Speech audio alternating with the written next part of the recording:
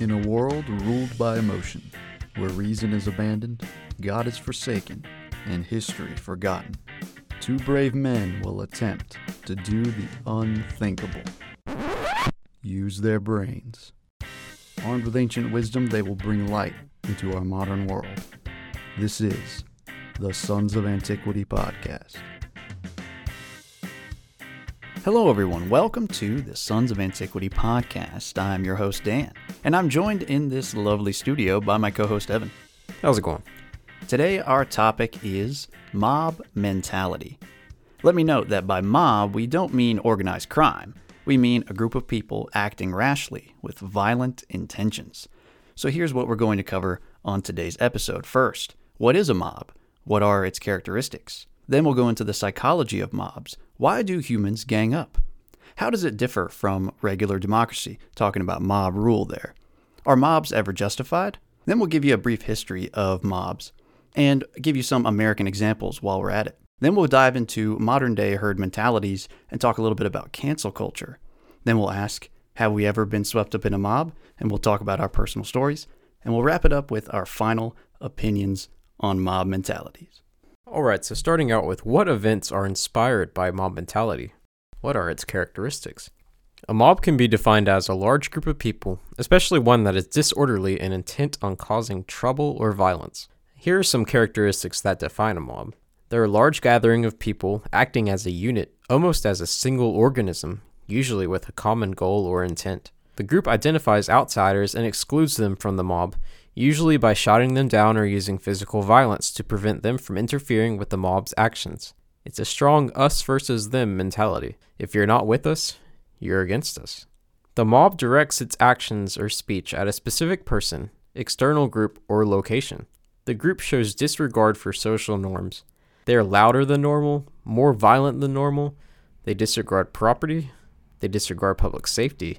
And often they outright break the law. Mobs often clash with authorities and do not easily give up when challenged by police. When a mob assumes its ultimate form, as the kids say, it will often become extremely chaotic, even harming innocent bystanders. Violence will escalate unless stopped by some outside force. Rarely will the mob stop, even once its goals are accomplished or demands are met. Mobs will often move the goalpost in order to rationalize further mobbish activity. So let's have a quick discussion right here. Can mobs be premeditated? If people come together in order to commit violence in a systematic way, would this qualify as a mob? A clear example is gang violence. They often form in order to commit violence or break the law in other ways. It's not spontaneous, though turf wars can be, or rumbles, like from the outsiders. So what do you think? I mean, do you think that qualifies as a mob? I don't think so, because I think it has to have that irrational element. What do you think? I think spontaneity is definitely part of it. When you're talking about mob mentality, people getting swept up in a mob, it's all emotionally charged and everyone's kind of on edge and things quickly escalate. And that's not really what happens when you're talking about like the mafia or gang violence. Usually that stuff is very premeditated. And even though they are operating outside the law, which is something that a mob also does, like a mob that's spontaneous, it's not quite the same thing. So I would say that doesn't quite count. And it's interesting that they have the same word. I mean, you can use that word to describe a gang or just a group of people who come together at a protest, let's say, and just let loose. That's true. Now, I would say that mobs can be initiated by leaders. They can be planned by a few people, but I think most of them it has to be kind of spontaneous. Yeah, it has to be a snowball effect almost. Like you can start it with a few people or a leader, and then it just has to gather more people and gather steam. It's like inciting a riot is not protected by the First Amendment. That's one example. Sure. Now, an important point to consider here about mobs, they almost always lead individuals to do and say things that they wouldn't otherwise do if they were by themselves or if they were going about their daily lives. But why? Let's turn to psychology for some answers. A quick Google search for mob psychology or mob mentality will quickly land you in a sea of articles whose goal is not to provide objective analysis per se, but rather to convince you that the January 6th riot was the darkest day in American history. The horror, the humanity. Why would the far-right neo-Nazi white supremacist racist terrorists do such a thing? But if you dig a little deeper and wade into the waters of the dark web, into uncharted territory, and by that we mean page 2 of the Google search, you'll find some information that is far less polarizing and more scientific. Here's a helpful quote from an article by Array Behavioral Care. Mob mentality, also called herd mentality, describes how humans adopt behaviors, buy merchandise, and follow trends based on their circle of influence. It explains how one's point of view can easily be altered by those around them. So it's not as if humans remain unaffected by those around them until suddenly they become mindless animals in the midst of a violent crowd. The same psychological and sociological pressures that shape our interactions at work, at the dinner table, at your kid's soccer game, and in so many other mundane situations, they also shape our actions in a mob. It's all the same thing. It's all human psychology. Here's more from the article. Humans have a predilection to imitate one another's behavior. We end up professing beliefs and acting out in ways which we would have never otherwise done or considered independently. Psychologists refer to this occurrence as mob mentality. That's why, for instance, it feels natural and even pleasurable to pass along gossip, and counterintuitive to stop it. It's the same thing that motivates a person to share an impassioned social media post in a knee-jerk response to societal standards. It's a yield to perceived group pressures by publicly expressing whatever sentiment is in agreement with the norm. End quote. Now imagine that the norm, as we call it here, is not maintained by your group of friends or your family or your coworkers, but is instead maintained by a sea of people around you, growing more violent by the minute. It's hard enough to go against the people you are friendly with, but what would be the consequences of going against the mob? Food for thought there. Social psychologists have proposed 3 theories to describe how and why humans gang up. Let's cover them briefly, and you can decide which theory makes the most sense. First, there's the contagion theory. Crowds easily become uncontrolled, wild, and frenzied. In this state, they can exert a hypnotic impact that results in unreasonable and emotionally charged behavior among the members. For example, with mob mentality, superstitions can evolve from a misconception or rumor between a small group of people and escalate quickly. Secondly, convergence theory. In this theory, like-minded individuals come together by focusing on a limited number of choices as possibilities, then choosing the correct answer from said choices. Correct in quotations. Another example could be a peaceful protest. Violence doesn't have to be an emergent feature, but is a result if the people wanted it to be and came together in a crowd to make it so. The third theory is the emergent norm theory, also known as the anonymity of the internet theory. But this also, I think, applies to other forms of anonymity, but we'll get into that in a minute. In this mentality, a combination of like-minded individuals share anonymity and emotions which lead to overall group behavior. The anonymity of the internet allows people the freedom of yielding to the mob mentality and those messages exchanged via social media, as they are able to let go of the social restraints that would otherwise hinder them in a face-to-face setting. This would help explain why radicals on both the right and the left wing tend to appear more numerous on the internet. Imagine how much a real physical mob would do if they knew they would never suffer any kind of consequences for their action. Maybe this is why there's so many schizos that comment on our videos. Of course. And our social media. I mean, yeah, and schizos commenting all over the internet in general, you know, not just us, but that is a good example. Yeah, they feel unrestrained. You know, they can just go on the internet. It's so easy. Nobody knows who they are, and they just post whatever they want, you know, and that's really what everybody does. And the difference between some normal people and the quote-unquote schizos is that they just have a lot stranger things to say. Now, how does this differ from regular democracy? Mob rule can be defined as control of a political situation by those outside the conventional or lawful realm, typically involving violence and intimidation. When the formation of mobs becomes more common, and the danger and intimidation they create leads to changes in public policy that appease the mob or mirror their goals, then it can be said that the political system resembles mob rule. But that is not quite the same as democracy, although I will say that there is a derogatory synonym for democracy is just mob rule. Yeah, they're interchangeable, especially to ancient thinkers. That's why they didn't like democracy. Do you think they made those words so similar, or they associated those two words so much because they knew that democracy so quickly turns into mob rule? Yeah, they probably thought that the multitude of people would quickly turn into a mob. I agree. In a democratic system, the people get to decide on things like laws, public policy, etc. Or at least they get to decide who their representatives are, and those representatives decide on those things. They make these decisions primarily through voting, a generally peaceful and fair process intended to maintain order. Under a normal democracy, the losers in any given situation don't throw a fit, except if they're Trump supporters in 2020 and 2021. They don't burn everything down unless they're peaceful protesters, and they take their lumps and try harder next time. Dang, taking shots at both sides. I like to. Yeah. I like to just be hated by everybody. There you go. Like the comment section, everybody just hates on me, but it's okay. Hey, that's your identity, that's your style, you own it. Mad respect. Reference our Let's Go Brandon Hot Takes episode.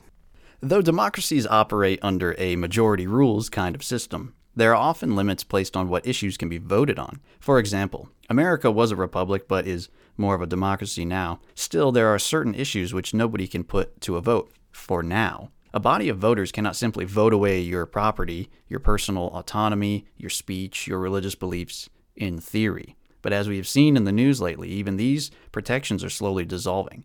We are moving closer to mob rule day by day. Under mob rule, the loudest, the most violent, the most intimidating, most intolerant, and most stubborn party is the one that wins, which forces the more reluctant parties to join in and become more mob-like themselves to avoid being defeated by their political enemies time after time. This is why radicalization is such a hot topic in today's world. Average people are seeing the political success of the mobs and are realizing that the game is changing. If they want to win, they'll have to change with the times, for better or for worse. Spoiler, it's for worse. Let me just point out, going back, that it is possible for voters to pass a new amendment that says the First Amendment is no longer valid. That's very much allowed under the Constitution. Amendments have been changed by amendments after the fact. Well, yeah, Prohibition, great example. Yeah. It was an amendment, and then it was repealed by another amendment. There are other examples, but yeah, that's one. Just saying. So you can sleep better at night. As we discussed in episode 1 of this podcast, Anacyclosis, The Cycle of Governments, available on Apple, Spotify, BitChute, and YouTube. Check it out, because it's a banger and our most watched episode. This is part of a natural cycle of governments which affects all peoples. The republic is gone, democracy is now, and mob rule is becoming more and more of a certainty. So are mobs ever justified? Here's my take on it. The Boston Tea Party was kind of a mob, and so was the Boston Massacre. So many mobs in Boston, who would have thought? I support dumping tea in the harbor and throwing rocks and snowballs at the British. So, yeah, in my opinion, I'd say that they can be justified. I don't think the Boston Tea Party was a mob, because it was pre-planned by all of the people in it. It was more like a strategic attack. Perhaps, but as I understand it, a lot of people did join in. Maybe. I don't know. So, okay, we could maybe count that one out if you wanted to. But certainly the Boston Massacre kind of just popped out of nowhere. Yeah, when they were attacking police with rocks. No comment. Anyway, when institutions won't listen and they limit your ability to express yourself, defend yourself from their influence, sometimes that's the only way to keep from being controlled. Regrettable, but necessary. Becoming more necessary now. Hot take. The January 6th riot was a terrible tragedy because they didn't go far enough. Oof. I don't want to get too far ahead of ourselves because we do plan on debating the American Revolution in a future episode. That's right. However, I would say that mobs can sometimes be understandable, but they are hardly ever justified, in my opinion. By its very definition, mobs are not rational entities. They do not plan ahead of time to attain set ends. They just form due to mutual passions and behave animalistically. When man abandons his reason, it is never good.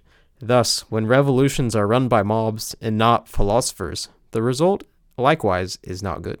This may be the only reason that most revolutions produce more evil than good, and why the American Revolution was one of the few successful ones, and why the French Revolution was such a disaster. You might object and ask about vigilante justice. What if the justice system is corrupt and doesn't serve its function? But I would answer you, what would make a mob a better arbiter of justice than even a corrupt judge? Does a mob possess the logical ability to judge fairly and mete out just desserts? I'd say no. If they judge correctly, it's just a lucky guess. You know, there's the saying about the squirrel and the nut. The visually impaired squirrel. Mobs never lead to any good, period. Maybe not intentionally. Maybe accidentally they do. Yeah, accidentally. Maybe. I think that will come back around later on in the episode. I have some points to make about mobs, and we'll see if you agree with them or not. But for right now, let's go over a brief history of mobs, including some of our favorite mobs. History is full of examples of mob mentality. When the plebs are uneducated and treated harshly, only the threat of punishment will keep them in line. Therefore, when the government is weak, mobs will be more prevalent. An important consideration is that police did not exist really until the Industrial Revolution. So if a riot broke out, the ruling class would have to use their soldiers or quickly assembled mercenaries to put it down. That is one reason that legions were deployed throughout the empire when there wasn't an urgent external threat. This was also done so that the nation would be ready for an invasion, of course. Police help maintain order, especially in cities. They apprehend criminals and enforce laws. And they're doing more of the law enforcing in the last 50 to 60 years as opposed to peacekeeping. You know, I don't remember who said this or where I heard this, but someone was making the argument about police, probably some libertarian type guy, I don't know. And they were saying that it used to be that police were peacekeepers. If it meant that they had to kind of turn a blind eye just to keep the peace, they would sometimes do that. But now, in this age where we have so many resources to devote to them and so many laws to enforce, they are strictly law enforcement. You know, they don't keep peace. They just enforce laws. I'm just following orders, you know, and so that has kind of led to a change in the perception of the role of police, and so that has led to a change in how they operate.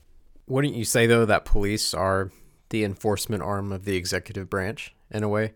How else is the executive going to, either the governor, the mayor, the president, how else are they going to enforce their laws?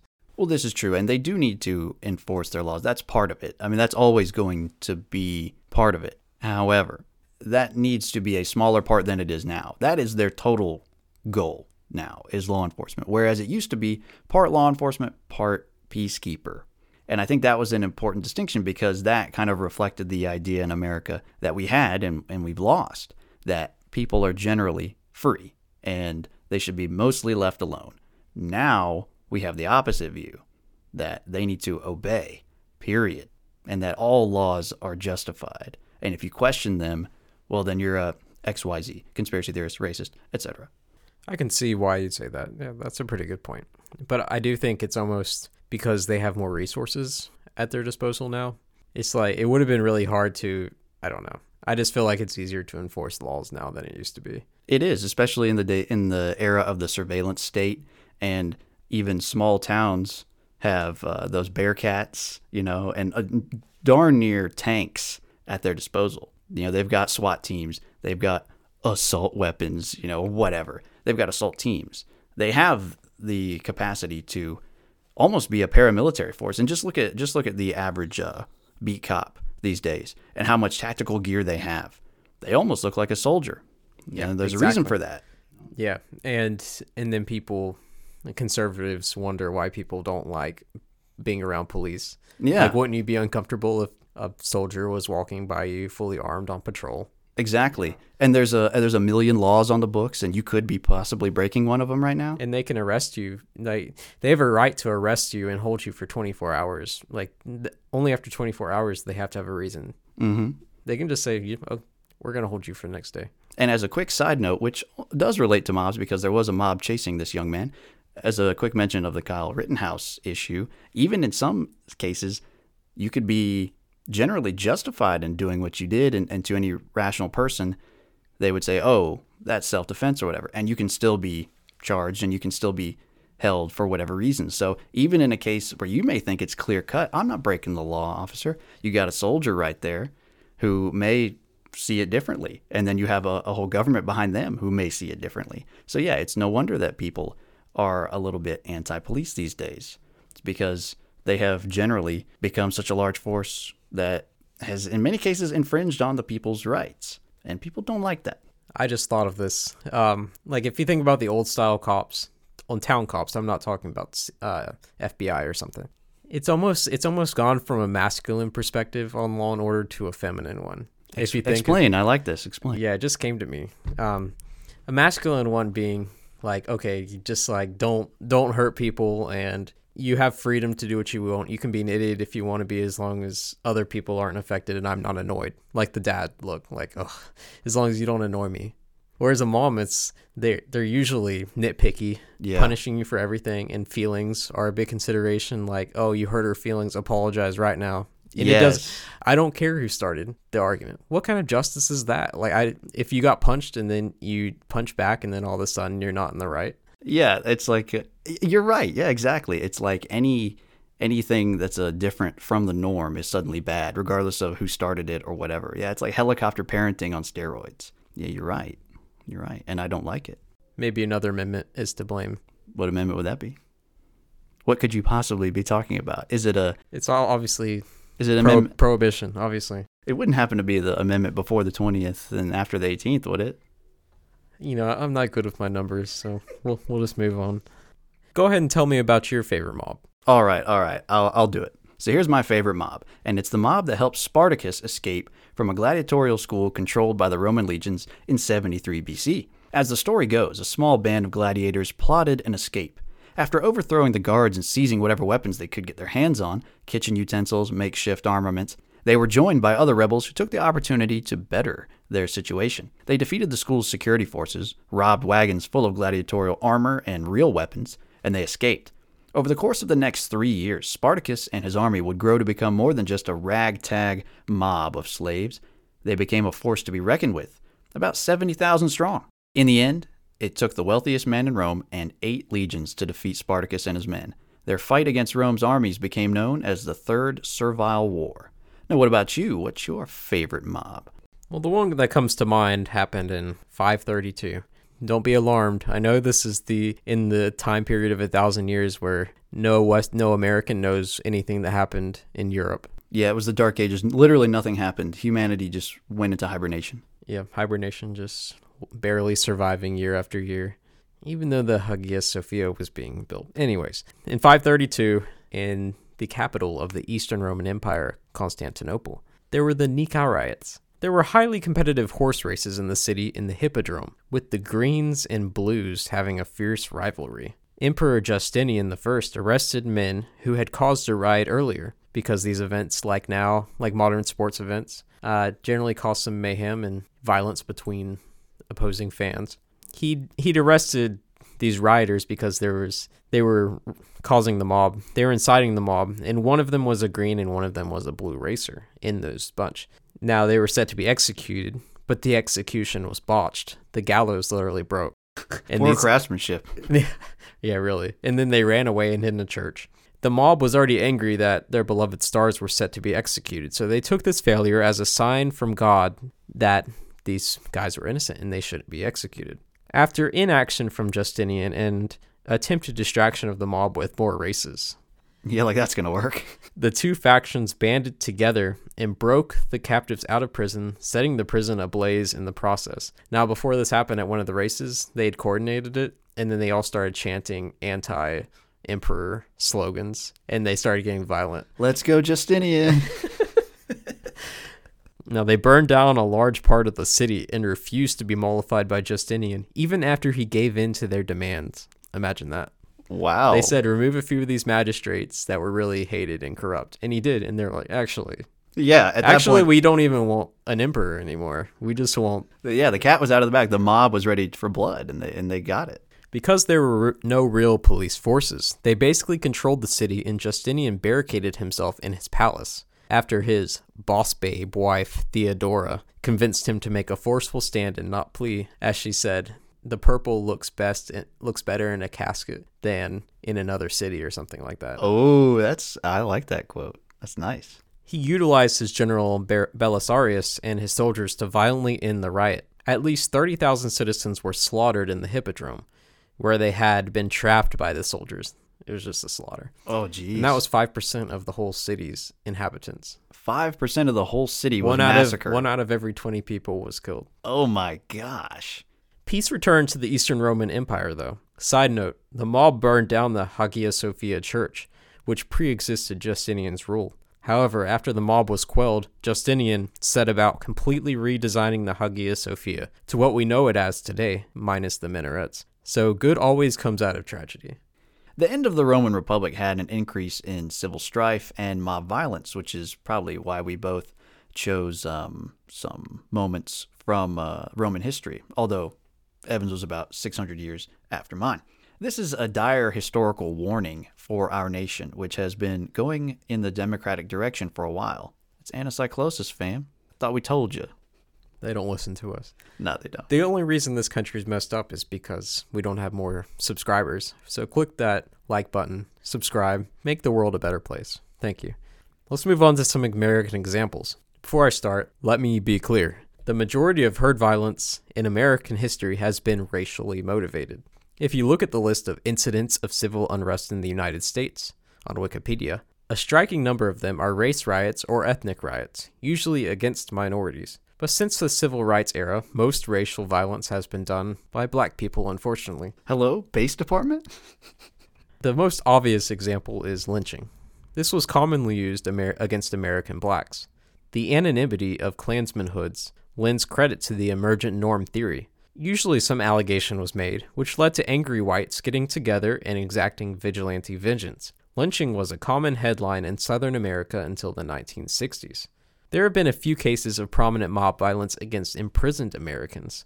The most famous one in American history comes to mind is Joseph Smith, also known as the heretical bigamist who founded the Mormon sect, who was arrested for corruption and treason. A group of anti-Mormons in his town, who'd lived under his theocratic rule, couldn't contain themselves and broke into the prison and killed him and his brother. Though uncommon, sometimes mobs hate someone so much that they break into prison to kill them. The ironic thing is he probably would have been executed because he was being tried for treason. Yeah. And they had good evidence. Yeah, if they just waited, he would have gotten what he deserved. I mean, he was ignoring like federal warrants for his arrest. And he was like sending away federal agents with his militiamen and stuff. So, as Daniel mentioned with Spartacus, there have been slave rebellions throughout history, but not many in American history, actually. The most famous of which are probably Nat Turner and John Brown. John Brown came to absolute nothing, besides a few of them getting killed. But the fear of widespread slave rebellion kept white slave owners awake at night, and further worsened their treatment of slaves. It really increased the paranoia. It was the nightmare of every slave-owning white person. And Daniel said, but I'll reiterate, the Romans experienced 3 separate slave rebellions in just their Republican era. After that, there weren't any for some reason. I wonder why. Probably because they cracked down on them so much. I don't know. Or maybe they were just so widespread that it was hard for them to unite. Or maybe it was that the empire was just so benevolent. Nah. Now let's talk about anti-tax riots. The Whiskey Rebellion is a big one, where the new federal government under Washington imposed a tax on distilled spirits to pay off war debt, and some in Pennsylvania violently opposed it. Whiskey was a valuable product and a means of exchange. Opposition to taxation was a foundational idea behind the revolution, and it didn't work anymore. When the soldiers rolled into town, the revolt dissolved. In addition, many events leading up to the Revolutionary War can be described as tax revolts. Shays' Rebellion, which occurred under the Articles of Confederation era, was a revolt against debt and taxes. Labor strikes and related mayhem is another one. First major labor strike in America was the Great Railroad Strike of 1877. I say that labor strikes are only mobs when they resort to violence or continually increase their demands beyond higher wages and unionization rights, for example. I wouldn't go into all the labor disputes that happened in the late 19th century and early 20th centuries, but let's just say that they usually started out peacefully, and the owner's use of violence and strike-breaking tactics often turned it into mayhem. And here's a fun fact. At one point, the private security forces, the Pinkertons, outnumbered the total number of U.S. soldiers.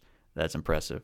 The market finds a way, as the libertarians would say. Also, just the American government wasn't at war much in that time period. Yeah, you're right. So they didn't have a reason to have a big army? Yeah. So then there's race riots, and there have been a lot of those, most of which were by the KKK and other white supremacists during the pre-Civil War era, the Civil War, and up until civil rights. There was the Red Summer of 1919 when whites attacked blacks all over the country. Hundreds died, but blacks did fight back in some of the major cities. And in 1967, there was the Long Hot Summer, where blacks in America rioted in a ton of cities. And then in 1968, MLK was assassinated, and riots broke out all over Black America. There have been a few anti-war riots in American history as well. The New York City draft riots during the Civil War were initiated by immigrants against having to fight for black emancipation. That's not what they came here for. That was their opinion. They didn't want to die in the war, they didn't like black people, and they didn't want job competition for the inevitability of all these slaves coming north after the war. So they were looking out for their own interests. A lot of these race riots are actually economically motivated. Like the one in 1919 was because the economy took a slump. So they were angry at the black people for taking lower wages than them. Ah. There was also a lot of anti-Vietnam violence, culminating in the 1968 Democratic National Convention protests, which really helps Nixon win. Now there's also political mob violence. The Haymarket Riot of 1886 witnessed a bomb attack on police by anarchists. 7 policemen and 4 civilians died. And this event made America paranoid about anarchism and immigrants. A lot of them were Eastern European. A lot of them had these weird, leftist ideologies like anarchism and socialism and all that. The Days of Rage in 1969, this is funny, led by the far left group The Weathermen, was a hilarious attempt by some leftist losers to overthrow the system. But police took care of the few who showed up. They thought thousands of people would show up, only a few hundred did, and there were 2,000 policemen, so they just mopped them up. Ouch. And there's a bunch of Jewish nerds. Oh, they were college kids who'd been radicalized. And anyways, the Stonewall riots of 1969 were riots by gay people. Peaceful riots ensued after Trump's election, of course, and Milo's invitation to speak at UC Berkeley caused a violent protest. Milo Yiannopoulos, of course. In 2017, the Unite the Right rally ended in violence. There's always something going on when it comes to the Israel and Palestine issue, so there's always going to be some kind of violence. Yes. Even in America. Of course, there was January 6th, 2021, a day that will live in infamy. Right. Although some might say this might not qualify, I think prison riots are worth mentioning as an example of mob violence. 2 of the most famous prison riots in American history are the Attica Prison Uprising and the New Mexico State Penitentiary Riot. In September of 1971, an estimated 1,000 men of the Attica Correctional Facility in New York rioted and took control of the prison. They took hostages, and they made demands. When negotiations broke down, authorities successfully retook the prison by force, leaving 43 dead. In February of 1980, inmates of the Penitentiary of New Mexico took control of the prison. For 36 hours, the prisoners tortured and killed fellow inmates believed to be police informants, and took 12 guards hostage. 33 inmates were killed in the riot, and hundreds more men, including the guards, were injured due to beatings and rapes. Last but not least, we have police brutality backlash. Rodney King, Michael Brown, Freddie Gray, George Floyd, you know the names. Police are accused of beating or killing a black person without justification, and blacks riot. No comment from us. You can do your own research on the 2020 Summer of Love. Now, what about modern-day herd mentalities? In Europe, sports events often have violence involved. The fans, often inebriated, share an us versus them mentality when it comes to the other team. Often these are harmless, like how they are in America. In war, soldiers will sometimes let all their emotions release at once and act in a reprehensible way. A perfect example is the My Lai massacre, where American soldiers gunned down an innocent Vietnamese village and raped and pillaged and everything. They all followed orders, and most did not have any psychopathic tendencies. Listen to the Jocko podcast episode on this event. It's very dark, but it'll be beneficial for you to listen to it. Marxists see the whole world as herds of like-minded people with similar interests. The workers can and should band together and violently overthrow the system that oppresses them. A feature of all totalitarian regimes is the intolerance of opposing opinions. Mobs are the same way. You are either with the mob or you are against the mob, and you better hope the mob doesn't judge you to be an enemy. This is where the idea of cancel culture really comes from. As liberalism, and specifically cultural Marxism, has grown in academia, popular entertainment, and on the internet, there has been a growing push to silence opposition, rather than debate ideas or simply allow other ideas to exist and ignore them if you don't like them. Certain factions in America have felt compelled to use their online influence and their numbers to shout dissenting opinions down, or get them outright banned from the new public square. This kind of behavior has become more visible and has been made possible by the internet. The internet is the mob's best friend for a few reasons. It offers enormous reach. It offers anonymity. It distances people from real-world repercussions. It's much harder to call someone names and wish ill on their family when you have to do it to their face. And it creates echo chambers where like-minded people can gather virtually, interact, and quickly target their energy at one goal when necessary. In essence, the internet offers the average armchair extremist everything they need: a risk-free platform on which to waste their meaningless lives venting their impotent rage at people who would otherwise beat them up in real life, all while assuring themselves that they are doing something productive. Now, personally, I believe the internet benefits the left-wing mobs more than the right. It's just better suited to fat, gay, jobless college dropouts with more mental disorders than genders, am I right? But to be fair, we can ask ourselves, are Trump supporters guilty of mob mentality since the election? Are they believing delusional things because their identity group believes it? Let's discuss that. Evan, what do you think? Well, I wrote that part, so yeah, I do. So you would say that they are kind of morphing into what the left is. Probably more irrational. More irrational and less violent. Interesting. So what would you say is more irrational about them? Well, there's the whole election. The whole conspiracy theory with no evidence that it was rigged in multiple states. Just all the states it happens to be where Biden won. Well, none of the ones where Trump won was there any election disintegrity. They might say, just to be fair to them, that the reason for that was why would they meddle in a state they knew they couldn't win? They'd have to meddle in one they knew was going to be close. That's the theory. And so when you look at that, they say, oh, there's a lot of strange coincidences that happened, maybe too many to just forget about. And so I think it was definitely worth investigating. Now, did the investigations turn up anything of consequence? They already done investigated it. Yeah, they did. And it turned out that, okay, it probably wasn't as big as people claimed. Certainly there were people making big claims, and those big claims didn't come to fruition. However, we have to also keep in mind that a lot of the investigating is done by the very system that could have had something to do with it. In those states, it was in lots of cases, it was Republicans who were saying the election was good. Like in Georgia, the guy in charge of the whole thing was Republican, I'm pretty sure. And he came out and said the election, there's no signs of cheating or anything like their fraud. Yeah, no, I'm not saying that it was. I'm just trying to be fair to that argument, to that side. It's believing what you want to believe. There is a lot of that, that's for sure. It's like, oh, how could Trump lose? Maybe because he isolates everybody who doesn't like him already. And what's the word I'm looking for? Trump polarizes everybody who doesn't already like him. And even some of the people who do like him. And he's got such an abrasive personality with so much personal scandal. And you're going to ask why Americans wouldn't vote for that when he barely did win. Yeah, against the 2016 election against an extremely hateable person. You're right. I agree. And I think... And he was more likable back then.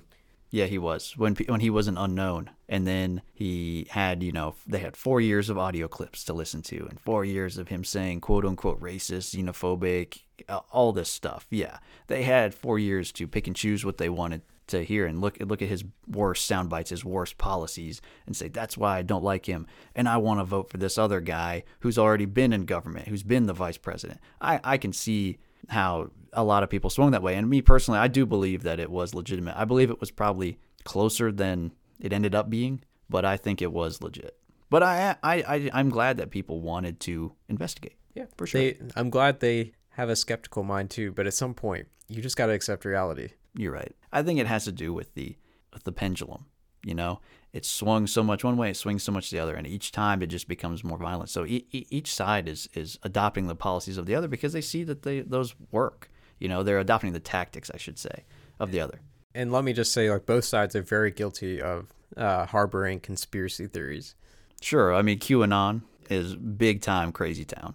If you believe pandemic stuff too, I know people that I think they've lost all their rational capability because they just subscribe to conspiracy theories and they actually don't know anything about science. I'm not a huge advocate of vaccine or anything, but you have to have some knowledge of science. And when you start saying that the vaccine just has a worm in it that eats you alive, which I've heard, come on, man.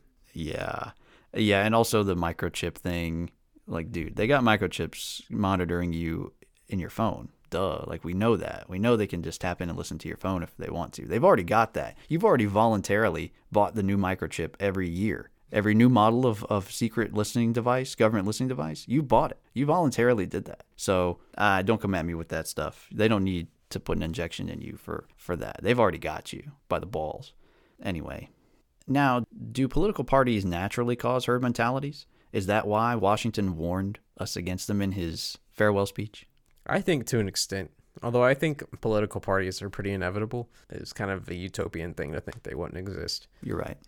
It's natural, but yeah, I think it's pretty herd mentality when you got all the people watching Fox News saying, "Did you see what the Democrats did?" and all the And then you got people on MSNBC watchers who say likewise, like the Republicans are trying to bring theocracy here. Okay.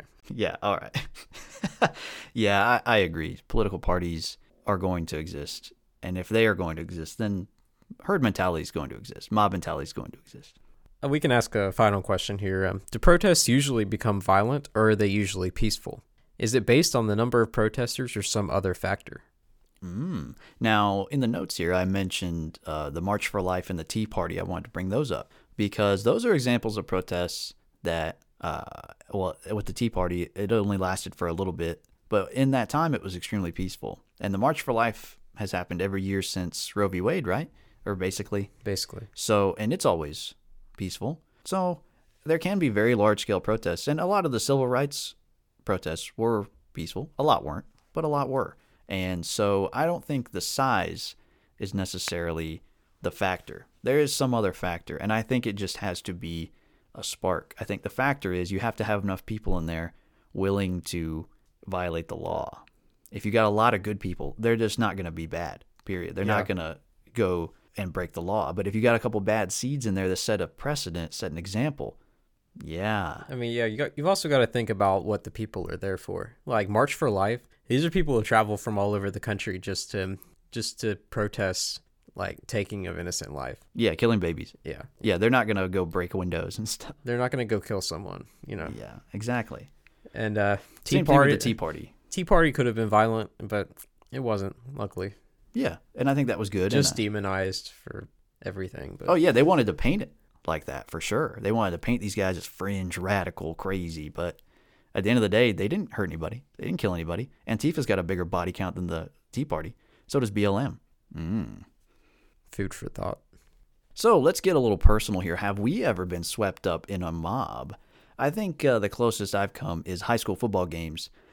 Whenever crosstown rivals, would fight, and we'd go to those games. If they score, we'd yell at them, call them names. It's what you're supposed to do at a football game. And it's not something I would normally do on the street. I don't randomly shout obscenities at high school kids when I see them out and about, unless they're on my lawn. I might shake my cane at them. But in that setting, it seems fine, to yell at kids. Why not? Yeah, I guess the same is for me. I don't recall ever really being a part of a mob, but at college football games, it is fun to get swept up in the offensive chants, because I went to four-year university. One time, there was an F-bomb aimed at the opposing college. I won't say what. It was F blank. Oh, it was like FJB, basically. You were just yelling. But we like said the F. Oh, yeah. Fun times. There have been times where I could have been part of mobs, such as fights at school where everyone surrounded and yelled at the combatants, but I abstained for various reasons. And I will add too, I wouldn't call it necessarily a mob, but whenever I went to two Trump rallies in 2016, they're lit. The most fun I had that whole year. I remember you telling me that, yeah. I wish I'd gone. But they were very exciting.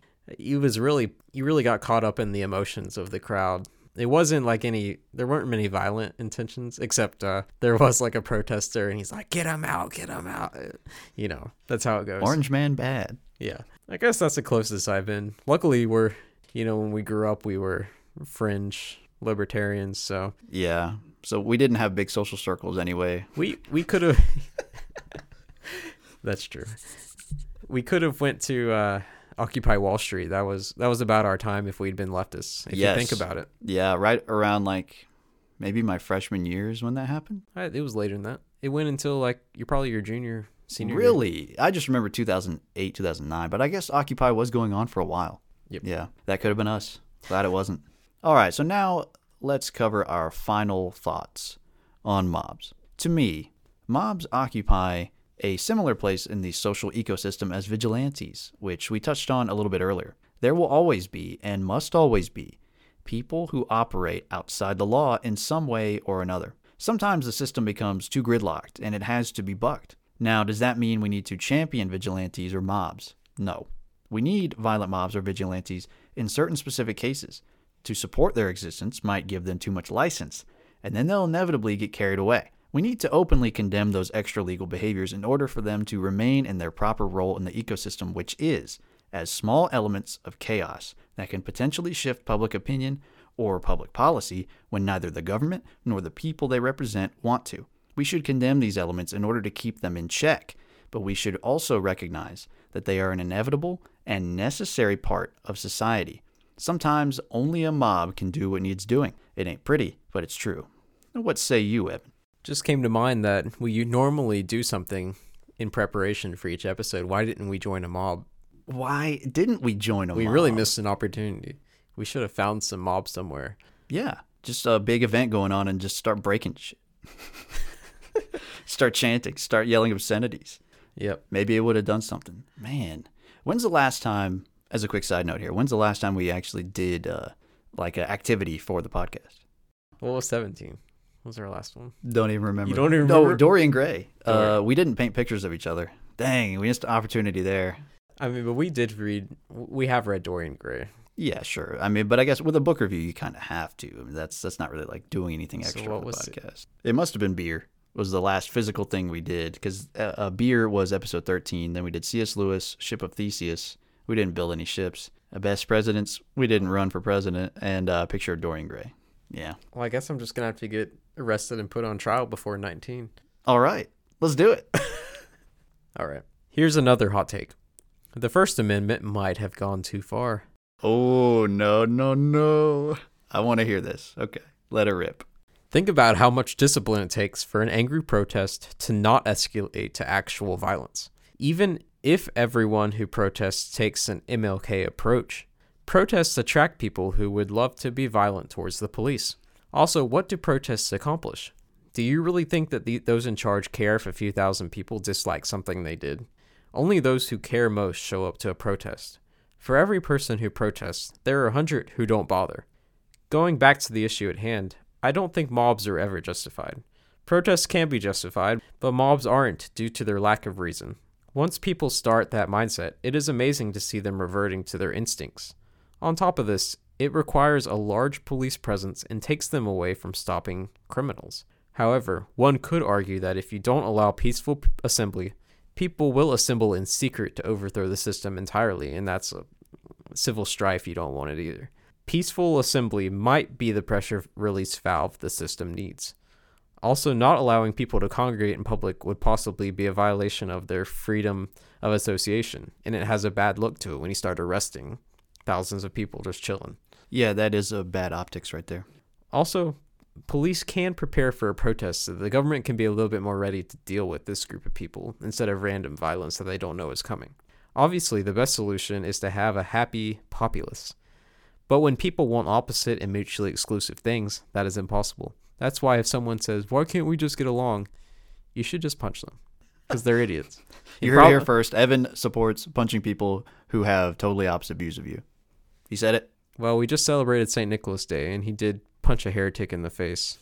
So in honor of St. Nicholas, yeah. Cheers. It's time now for our takeaways. Mobs are nothing new. They are a sign of discontent and will probably always be around, so long as humans have emotions and are governed significantly by social pressures. Without that changing anytime soon, we're going to have mobs. Racial tension has been a major issue in America from the beginning, and it will likely continue, as we've seen. Humans naturally join gangs to survive, and even when the stakes aren't life and death, they sometimes join in. It's just their nature. Now, what are our lingering questions? Which groups are most guilty of mob mentality? Will it become the norm for all political groups? I would say in recent history, the mob mentality was more prevalent on the left, but I will concede that the mob mentality is growing on the right in response, because I think people have recognized that if we don't band together somehow in some way, nothing's going to change, because the left has so much control over the institutions. the power balance, as the Marxists are always talking about, is extremely lopsided, and it's lopsided towards the left. And so, in sort of a means of self-defense, the right is copying their tactics, for better or for worse. What say you? I think it's going to become worse. Or internet is helping it get worse. You got the Daily Wires of the world. They're outpacing the, conservative outlets that are reasonable and not so identitarian. And you can even see this, like when you have a mob mentality approach, I think victimhood culture really kind of attaches itself as well. Yes. Because it's like, you've hurt us. Like, it's not just like some random person that you hurt. It's like, you hurt me, my group. Yeah, I'm offended on behalf of them. Yeah. Because they're part of my group. Yeah, it does really... The gang bands together whenever you hurt one of their own. They start putting their chests out and come at you. Yeah. And you can see that same phenomenon. Like, I'm going to keep saying it. Daily Wire, they play the victim mentality all the time. Evan's on a crusade against Daily Wire. Gee, I wonder why. Who's the head of the Daily Wire again? Oh, yeah. It's that guy. What's his name? There are worse people than Benjamin Shapiro. But when I see bad things on my side of the aisle, I like to correct it. For sure. Because everything on the other side is bad. So I like to try to make my side better. You're right. And when your whole thing is, oh no, we've been victimized. Oh no, Israel. Oh no, don't even get me started about Israel. Just the whole victimhood mentality part of it. Yeah. And the identitarianism of it. You're right. Preach it. Yeah, you're not the only group. I hate to break it to you. You're not the only group that's ever been persecuted, and you're not the only group that's ever had a genocide committed against them. If you want to know more, look at the Holodomor, look at the gulags, look at the Great Leap Forward. Armenian genocide. Armenian genocide. Exactly. There's so many. You're not special. I know you think that, and I know you think that God thinks that, but you ain't. Everybody is just as bad to each other. Boom. Oh. Might get that part cut out. Yeah, maybe. Probably should. Yeah. But where does virtue signaling factor into this discussion? Is it a sign of mob mentality? And I think we kind of covered that there, that you have to be offended on behalf of your team, because now it's team A versus team B. And if they are criticizing your team, you got to defend your team, because the other team isn't going to point out the own flaws on their side. They're going to band together. So you got to band together too. So you have to virtue signal and say, oh, look, I'm helping here. I'm helping my team by doing this, just so that your team doesn't criticize you and boot you off. Because the worst thing that can happen to you is to not be on a team. And that's how people are seeing it. And so in order to maintain status in their group, they have to virtue signal. They have to act virtuous, if only just to stay on the team. So much political social media is virtue signaling on both sides. It's like, I'm going to post this to get points. I'm woke. I'm going to say this. Oh, this actor said this. I'm going to jump on it. And we're all going to Twitter attack him and try to get him banned, try to get him canceled. Yeah, because he offended my team. But that's human nature. We come from tribes, small bands that fight other bands. And that is ingrained in us, and it cannot so easily be undone. Maybe it shouldn't. Who knows? Well said. Thank you. How do we avoid adopting a mob mentality? And frankly, should we? It's so hard to tell. Because on the one hand, you want to have your principles. Everybody does. But also, everybody wants to win.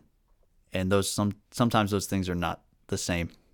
Sometimes they run opposite of each other, Sometimes you do have to compromise your values in order to win. Sometimes you have to lose in order to maintain your values. And I think everybody's struggling with that to some degree or another on both sides. But seeing as how it's only going to get worse, and we both agree on that, I think we just have to go all in. I think we have to go all in with the mob mentality. That's too bad. The alternative is being like me and just have both sides not like you. Yeah. On the FJB episode we did, all the comments were basically like saying I was a loser. Now, did whatever came of that? No one responded to my replies. That's okay. Ooh. Sometimes it's worse. Yeah, it's okay. I think that's all I've got for tonight. Now, hey, you said that before on the podcast. and I appreciate it. And I like Jocko as much as you. We got to find you a good catchphrase that's just as good as that people are going to copy. You need to be a trendsetter, my friend, and we are going to find a trend for you to set. And let me just say, I love Jocko because he has no mob mentality in him. He's just one man. Yeah, I really respect him because I think he doesn't give in to any mob think at all. Really? He's very much objective in everything. From what I've seen, I would probably agree. Now, with that being said, thank you for listening. That is all for today's show. Join us again next time for even more ancient wisdom.